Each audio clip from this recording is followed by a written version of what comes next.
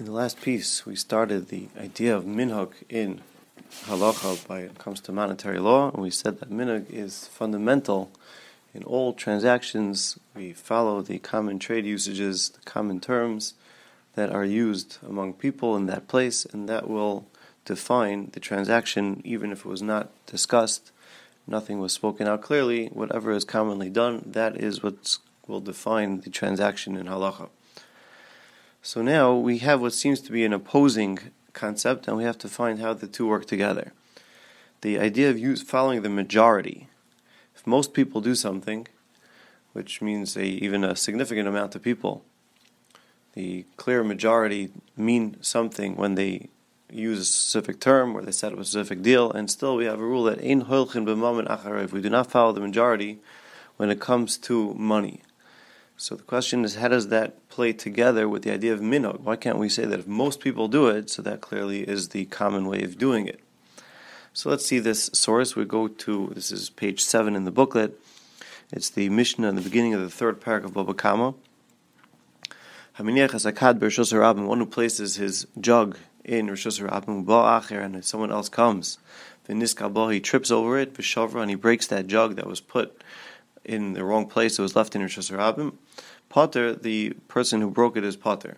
And if he was damaged through the breaking of the jug, Baal HaChavis, the owner of the barrel, is Chayev Benizkai, is liable to pay for the damages that were caused by his leaving this item in Rosh Hashanah, or in a place where it didn't belong.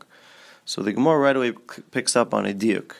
Before discussing the actual contents of the Mishnah, the Gemara realizes that we started off with Amineches Hakad. We started off that someone who left a jug, which implies just a very large container. It concludes with Baal HaChavis, Chayev Benizkai, the owner of the barrel, which, again, a barrel clearly implies something bigger than just a large container. So the Gemara says, Pasach Bekad V'siyim B'chavis. The Mishnah began by describing a jug or a large container, and by the end they refer to him as the Baal HaChavis, the owner of the barrel. Now the Gemara brings a few other places where the Brisa and the Mishnah do the same thing. We also have Utnanami. We have another Mishnah like this. Zebal b'chavita. This person is coming with his barrel. Zebal b'kairase. Another person is coming in the opposing direction with his beam. Nishbara kadoy shalzeh. If the jug of the first one breaks b'kairase shalzeh by colliding with the beam of the other, Potter.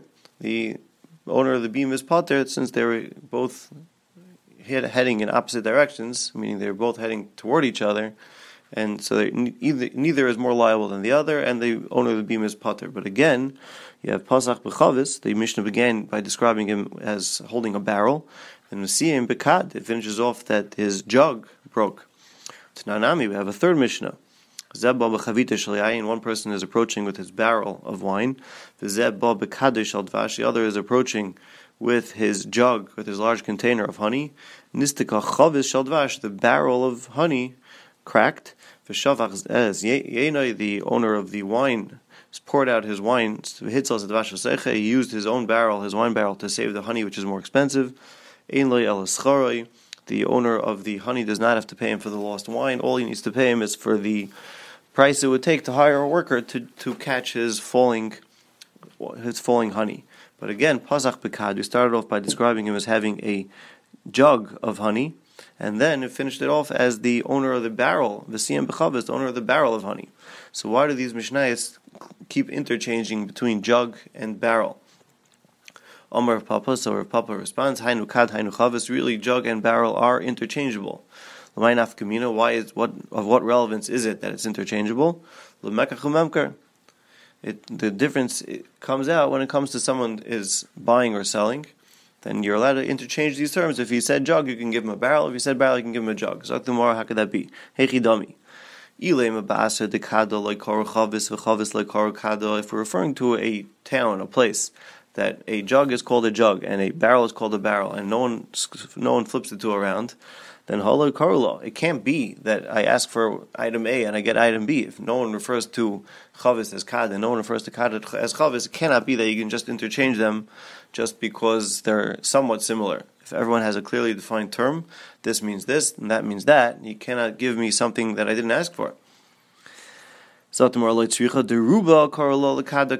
people, they refer to this jug as just a kad. When they refer to a barrel, they refer to it as a chavis. But ve'ekonami, there are those, the karu lechavita kad chavita. There are those that will interchange, and they're referring to a jug, they'll call it a barrel, and they're referring to a barrel, they'll call it a jug. So mahu detema, I would think zilbasaruba, we should follow the majority. And therefore, if somebody walks into a store and asks for a barrel, and he makes a kinyan, let's say he makes a kinyan sudar, and then upon delivery he realizes that it is a jug and not a barrel, so you would think he should say, well, most people when they say barrel, they mean barrel. So therefore that's what I meant, and I refuse to accept a jug in its place. Kamash Malon, turning on to the next page, Chavzayin Amud Beis, Kamash Malon. We do not follow the majority when it comes to monetary disputes, when it comes to anything that's not clear in monetary things. We do not follow the majority. Instead, the guy can say, I'm from the minority. When I say jug, I mean barrel. When I say barrel, I mean jug. And therefore, that is what I'm going to deliver. And you have no right to insist on getting the barrel that you asked for, because in my terminology, where I'm from, in my spheres, there are those that refer to the jug as a barrel, or the barrel as a jug, and therefore that is what I'm going to give you.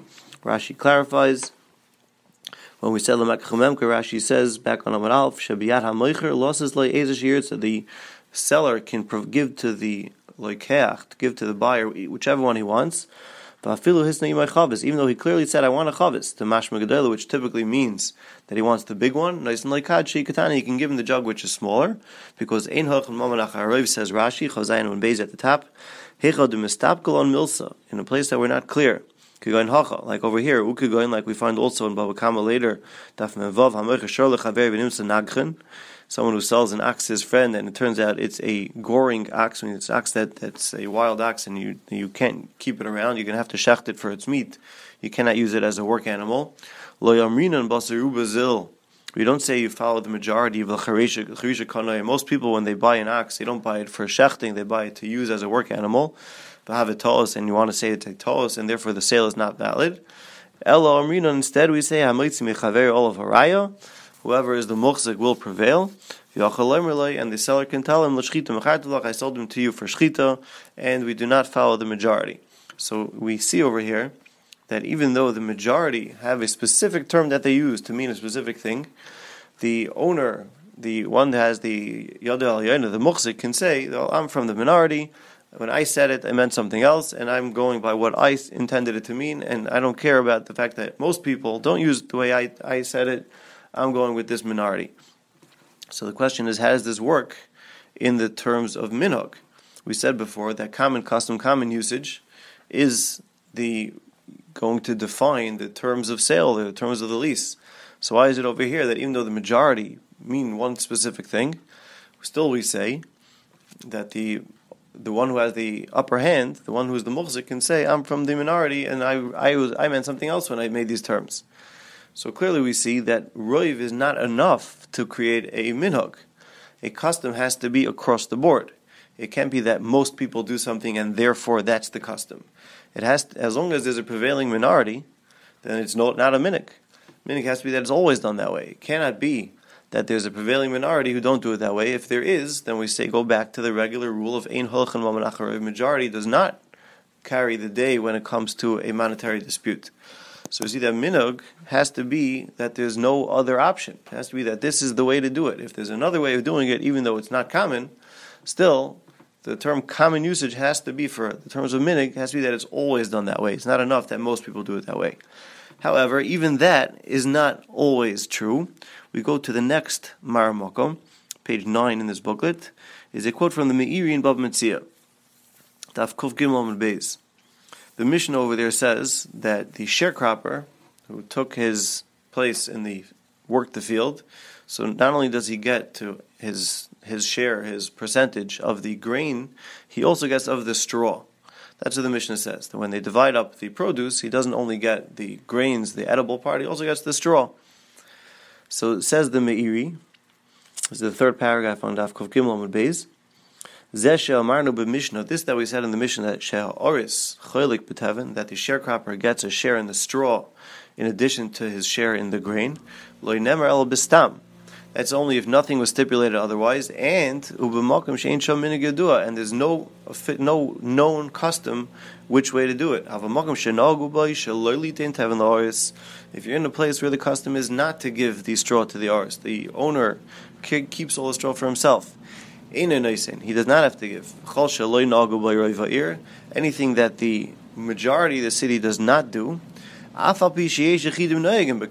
though there are individuals that do give the straw to the sharecropper, because they have a good eye, they are generous with their employees. You don't learn from them. Says the Meiri, that's the general rule. That even though there are individuals that do a certain thing, the sharecropper cannot say, so therefore I'm keeping for myself from the straw. Instead, he has to give all the straw to the Baal Bayis, because most of the city, the Meiri says, doesn't. So how does this fit with what we just said, that the majority does not create a minhag if there is a minority? So what would appear, the nafkamina is, that over here it's just yechidim, as opposed to the case in Bava Kama, which was a miut. There were those that did it. Over here it's just yechidim, just individuals. So we see that when we're setting up a minhag, we don't follow the majority when there is a prevailing minority, but we do follow the common custom even though there's individuals that do it otherwise. So anytime we're trying to establish what the common custom is, it has to be that it's across the board. It's not enough that most people do it, but just the fact that you'll find occasional exceptions, that does not change the fact that there's a prevailing custom and we do follow the common custom. So that's always going to be finding the proper balance. That's going to be the job of the different parties to present. Is this really the custom across the board, or is there a prevailing enough minority that will say that even though it's usually the minig, but over here, since there are those that do otherwise, it does not become the minig, and therefore you will have to revert back to the regular halacha of settling disputes of either mitzvah or whatever halacha Chazal have provided for that particular case.